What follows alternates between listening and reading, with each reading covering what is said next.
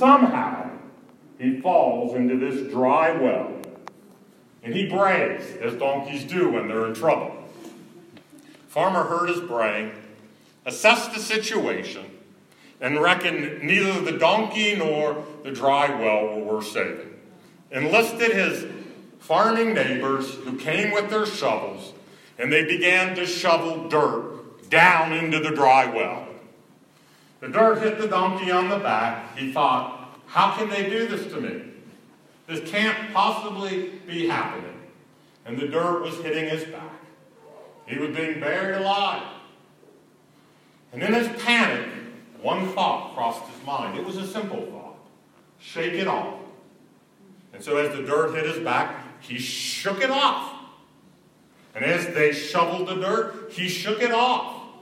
And another simple thought crossed his mind. Shake it off and step up. And so he shook and he stepped. And as fast as they shoveled, he shook and he stepped.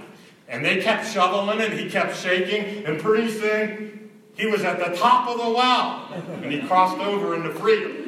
Yeah. And the moral of the story, this is what we need to get. The things that seek to bury us have within them the capacity to lift us into a higher realm of living. I see that in Zimbabwe. I believe the church is stronger in Zimbabwe than it's ever been. And the things that seek to bury, God actually intends to use to lift us into a higher realm of living. But we have to shake it off.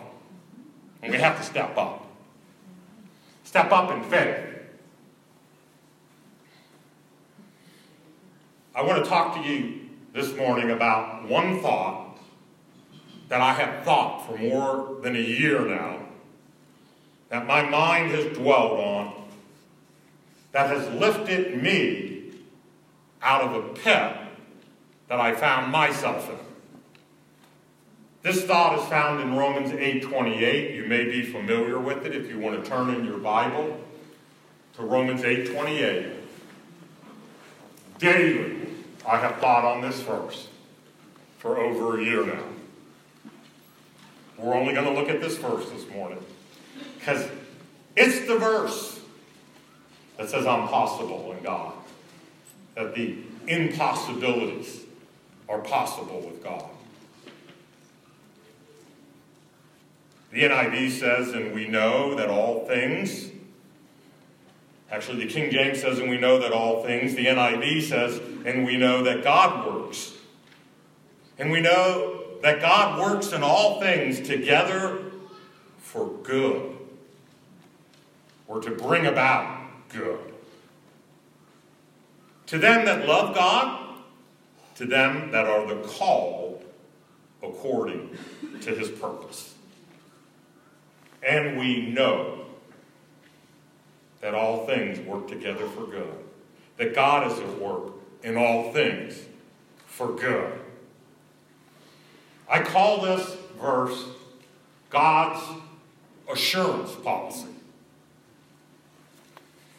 Times come in our life where we need extra assurance and comfort and encouragement that come from the Scriptures. Many promises in the Bible. They're all yes and amen in Christ Jesus. This side of heaven, that promise that God will work everything in my life for good is a great promise. One that we need to believe, especially when we find ourselves in a dry, deep pit where there seems no way out. That verse has lifted me daily over the past year. Last year, a year ago in April, on the 22nd, I was home with my wife. It was a Saturday, typical afternoon at home. And she said, somebody's knocking on the door. And I went to answer the door. As I went to the door, I could see a police cruiser in our driveway. And I hurried to open the door, and an officer looked at me with a solemn face and said, "Your son in Chicago has been in an accident." I said, "Is he hurt bad? I mean, what kind of accident?" He said, "I don't know, but there's a detective. I have his number." He gave me a number on a piece of paper and said, "I'm sorry," and he turned and left. I went to phone the number, and I had to leave a message. There was a voicemail, and a dream that I had 2 weeks prior, the horror of actually a nightmare, flooded my heart. 2 weeks earlier in my sleep, Ethan was telling me, my youngest of 4 children, that he was leaving me. And it came with great dread. I said, "Why are you leaving me? Don't leave me." And as I was pleading and feeling absolute horror at the thought that he was leaving me, a voice from beyond him said, "He's leaving you for eternity." And so, as I hung up the phone and left that message, "Please phone me, I'm Ethan Roser's father," I began to pace the floor of my entrance in my lounge, saying, "Oh God, you're not taking my son. Please don't take my son." And the horror of that as I paced. And then the phone rang.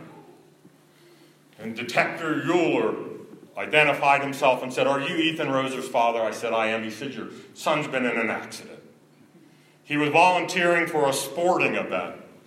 He was measuring for the hammer throw. And he was hit." I began to find myself in a free fall. He said, "Are you sitting down?" He said, "Your son did not make it to the hospital." I said, "Do you mean he's dead?" He said, "I'm sorry." And my heart broke. All my dreams for him were shattered into 1,000 pieces. I can't adequately describe what I felt. But I found myself in a deep pit. And this first glimmer of light, in that tunnel of grief, that somehow God would work together for good. Even this thing. And that verse, daily, I thought on it. And it lifted me out of grief, despair, anger. It lifted me out of all the gamut of emotion. And I want to share with you that verse. Word by word, I thought on it. And we know. And I lie down to sleep that first night, and my mind was blitzing me with the thoughts, "You're never coming home." It's 2 weeks shy of summer holidays in America. He was at Wheaton University studying for the ministry like his 2 older brothers. He was a young life leader. He was involved in witnessing in Chicago downtown. He was on their soccer team, had a full load of theology classes, and he was volunteering on that Saturday with teammates when he was hit. And the thoughts bombarded me. "You're never coming home. Not this summer, never." And I had been working in the lower level to get his room ready. And those thoughts, as I tried to sleep, didn't sleep the first night, and the second night, trying to sleep, those thoughts just bombarded me. And this verse, and we know all things, God is at work for good. I began to just think on that verse, and. No sentences end with the word "and." And says there's more. This promise begins with the word "and." There's more. That's not the end of the story. The narrative doesn't end with "and." It connects what's gone before with what's coming after. And I began to just think about the word "and." And we know. And that word and in Romans 8, this had always been a special verse to me when I taught Bible school here. We lived here for 22 years. And I said, students, and these are students in a homiletics class, I want you to put together your life's message. Choose a verse. Maybe choose a character from the Bible. What verse would that be that speaks of your life? And so I had to tell them what mine was. And I said, it's Romans 8:28. This was even before Ethan was born. Youngest of our four. 16 years between the oldest boy and the youngest. We came to Zimbabwe with 2 children. We had another 2 here. He was our youngest. And that verse had always been so meaningful to me. And I thought, and knowing Romans 8, I thought, it's a conjunction. It's connecting. What has gone before? In Romans 8 earlier, it says, if we suffer with him, we will reign with him. If you're suffering with Christ in faith, Bible promises that you will reign with him. And the scripture says, our sufferings in this present age are not worthy to be compared to the glory that awaits us. I thought, yes, this is suffering. Emotionally, I did not look for it. But I thought about, and it's connected with the God who foreknew us, predestined us to be conformed to the image of his Son. How many know that's a big job? And if there's a little suffering involved, don't be surprised. New Testament theology has a theology of suffering. To be conformed to the image of Christ. That we participate in the sufferings of Christ. That the life of Christ might be manifest in us. His resurrection life. I don't know about you. I like resurrection. I like Easter Sunday better than Good Friday. I'd rather preach on resurrection any day. But you don't have Easter Sunday without Good Friday. We call it Good Friday. Didn't seem so good to the disciples. Messiah was going to vanquish the foes of Israel. Instead, the Roman power nails him to a cross. The disciple says, how can this be part of our story? This doesn't fit. This can't be. And we know. Paul writes, and we know. And Paul here in Romans 8 said, whom he foreknew, he predestined. Those he predestined, he called. Those he called, he justified. Those he justified, he glorifies. Yeah. And it's this beautiful declaration of a sovereign God with whom nothing is impossible. And I thought and we know. Paul says this isn't just for him. This is for the community of faith. This is for us. We know. How did Paul know? Well, he had the scriptures. He knew the patriarch's story. Same story throughout the Bible.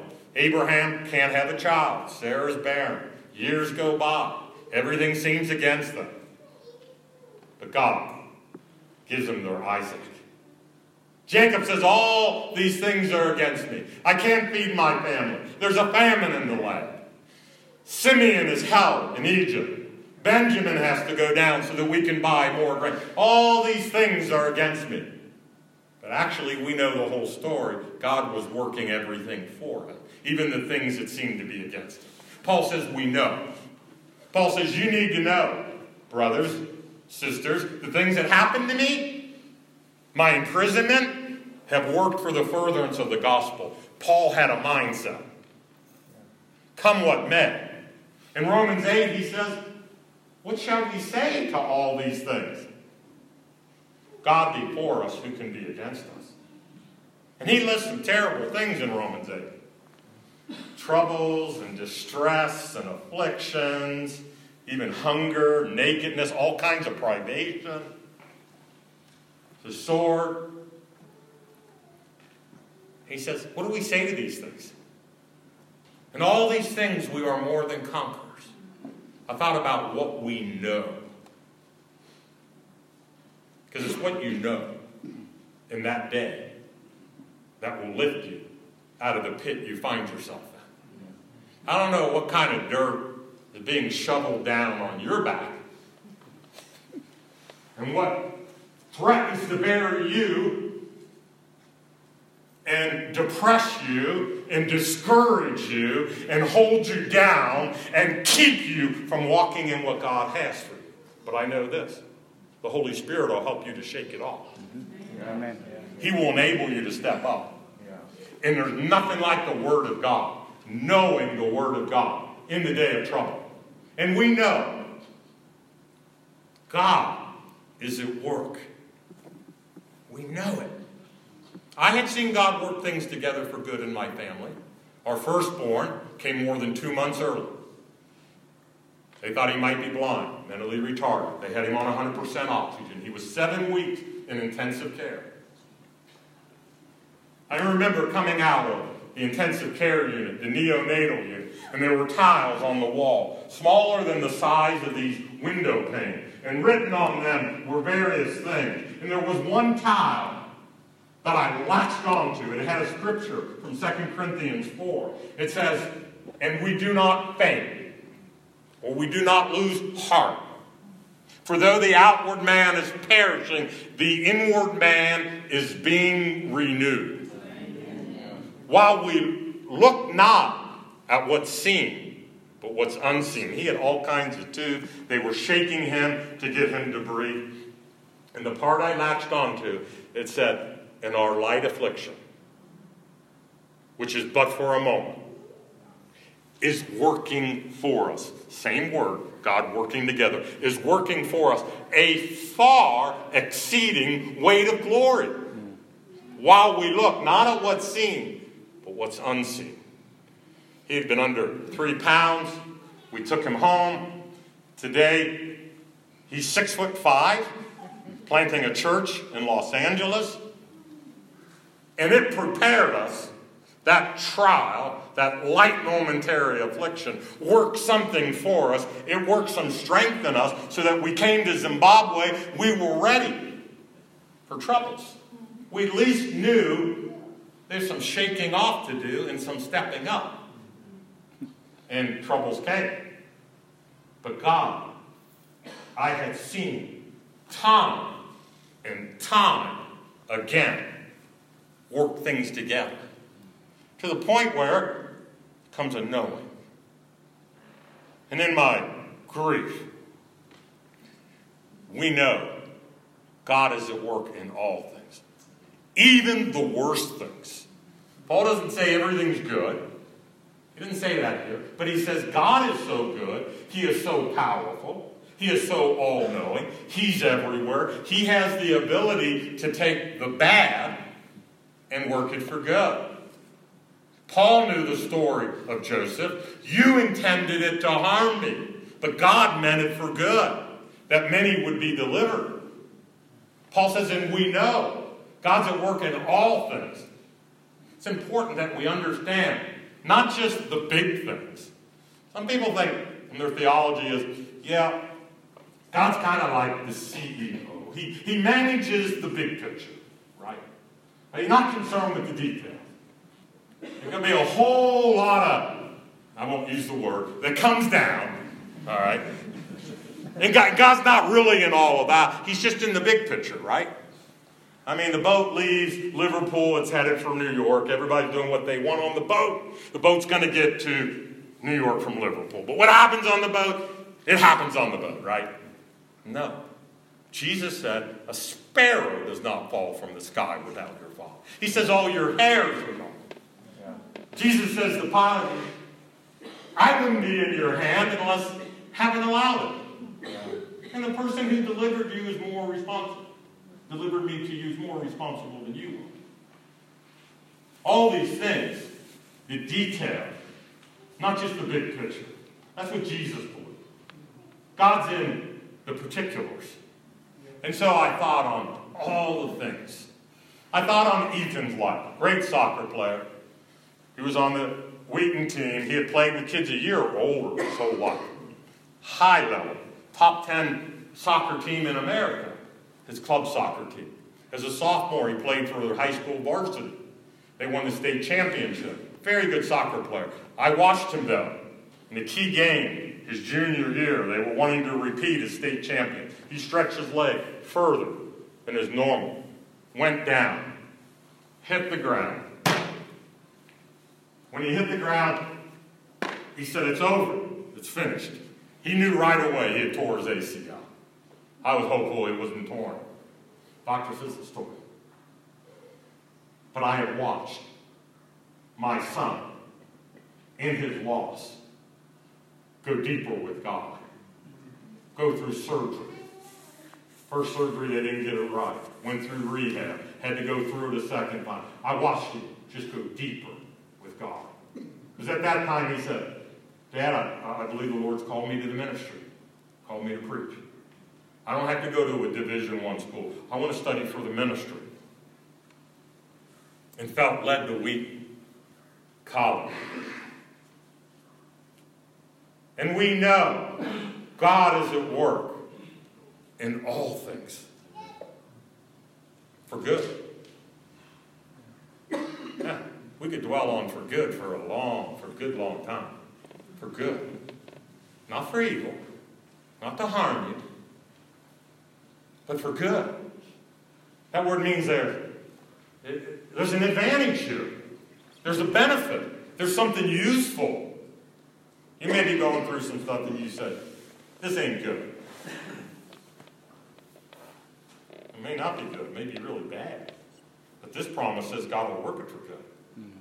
Bad as it might be, as horrific as it might be, this promise says God will work it together for good.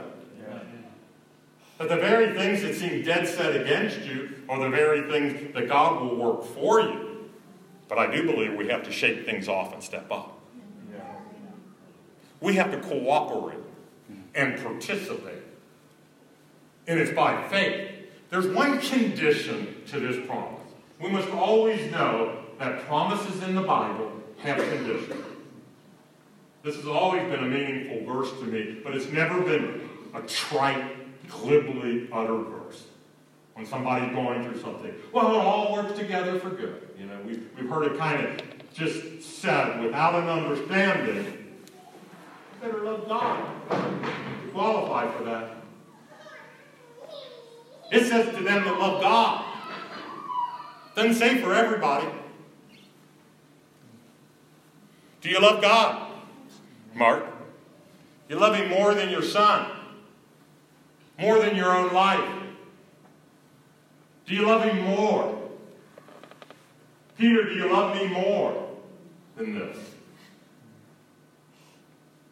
Will you believe all, hope all, endure all? That's what love is. It's patient. Believes all, hopes all, endures all. Rejoices in the truth.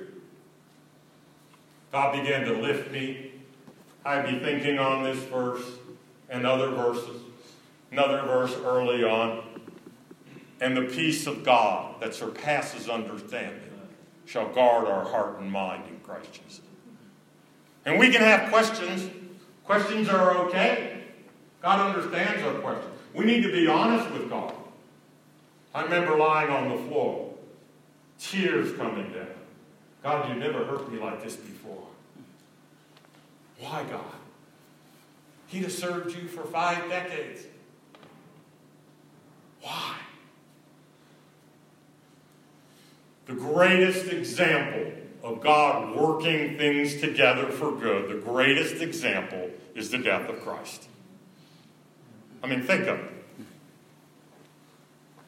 The sinless Son of God going about doing good, healing people, is put to death, delivered over by His own people, and crucified on a cross. Wickedness beyond anything the world has ever participated in. Depravity unheard of. It was the worst evil ever done on the planet.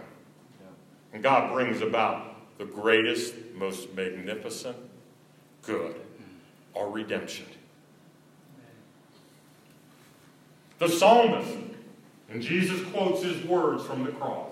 My God, why have you forsaken me? Why are you so far from my cry? I cry to you in the day. I'm not silent at night. Where are you, O God? Evil men have encircled me. They pierce my hands and my feet. They cast lots for my garment. My tongue is dried up. My bones are out of joint. God, where are you? Why? 21 verses of Psalm 22. The psalmist asking why. David was honest with God. Christians sometimes, we don't deal with the hard stuff sometimes.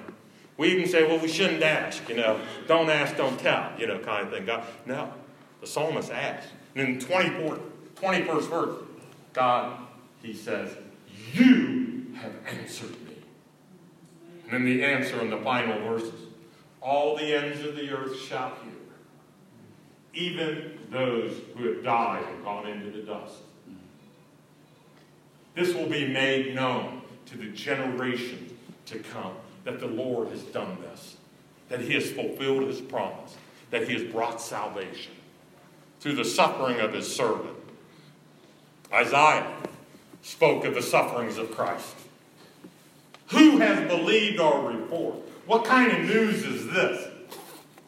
He was despised and rejected of men, a man of sorrow. We did esteem him stricken and smitten of God. They wagged their tongues at the cross, the psalmist said.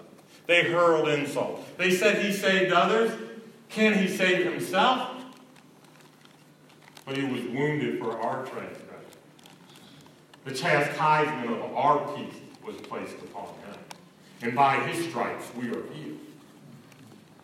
The greatest demonstration of Romans 8:28 is the death of Jesus. Let's make application. I don't know what you're going through, but I know Zimbabwe is going through an ongoing crisis. And I'm sure in your life you are affected by it in many ways, and have been for some time. And perhaps it's worn on you. Perhaps you feel like the dirt is waist high or even neck high. Maybe you feel like you're bare or being bare. Never too late to shake it off and step up. That's the possibility of God. Only one thing: choosing to love God. I love the fact that as you gather together, you want to hear from God. You want to hear what God is saying. You want to hear God's voice. We need to hear what God is saying. We need to hear God's answers. God's given me so many wonderful answers. He brought me such great comfort. You need to know that. I've written Ethan's story for the last year. It's been so much healing to me, so much help to me, and I hope will bring comfort to others. Because we go through stuff. We have to shake off. And we have to step up. So, I want to ask you to identify something that you need to shake off today and step up. Something to shake off and something to do to step up and get a hold of God. Just close your eyes for a moment. One thing at least that is troubling you, doesn't seem right, not good, it's bad, it hurts, it's painful, doesn't seem like God is in it, doesn't seem like anything good can come of it.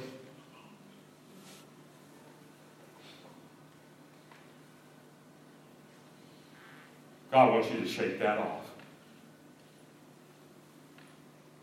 He wants you to step in faith. Take a step of faith. A step in Him. A step toward Him. A step up.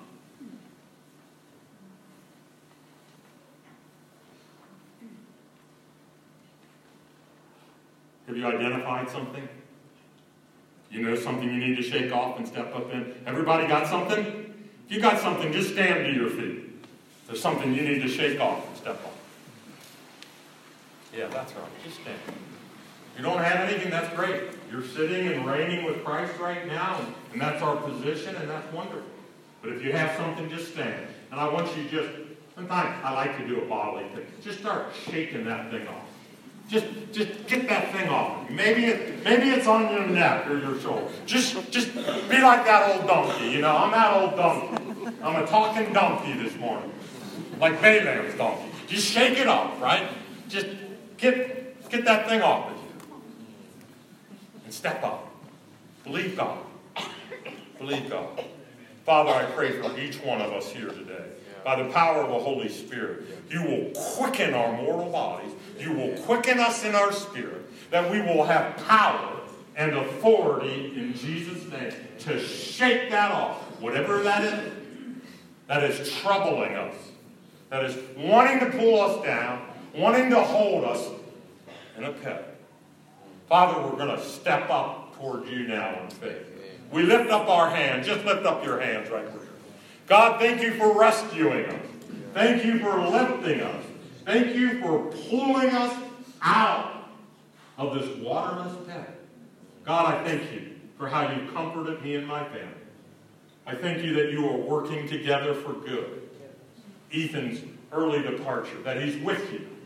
That we know that he is himself, without need, without desire, that he beholds your face. Oh, God. We thank you that you are working it together for good.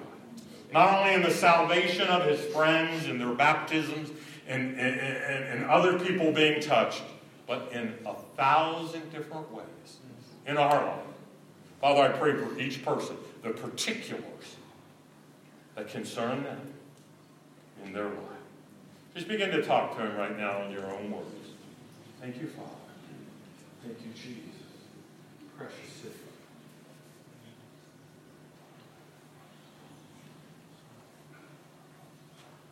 Lord, we pray for the nation of Zimbabwe. All the precious promises that you've given to this nation and its people. To the church of your Son here in this nation. God, we pray and we ask for grace that is greater. More grace, we pray, Lord, upon your body in Zimbabwe. Lord, upon this assembly of Harvest and all the churches meeting today throughout this nation. We pray for the Holy Spirit to empower your people to be a witness. God, we pray for revival in our land. We pray for an outpouring of the Holy Spirit. Lord, we pray that many more would come to acknowledge Jesus as Savior and Lord. God, that Zimbabwe would never again halt between two opinions. That they would know that Jesus is Lord. That they would bow the knee and confess to the glory of your holy name, Father. That your Son alone is Redeemer. Father, we understand how you feel about your Son because we know how we feel about our children. Glorify him, Lord. Glorify him in Zimbabwe. Yes. The nations you have given to your Son as an inheritance. Zimbabwe, oh Father, grant Zimbabwe extra grace and help. Yes. All God's people said? Amen.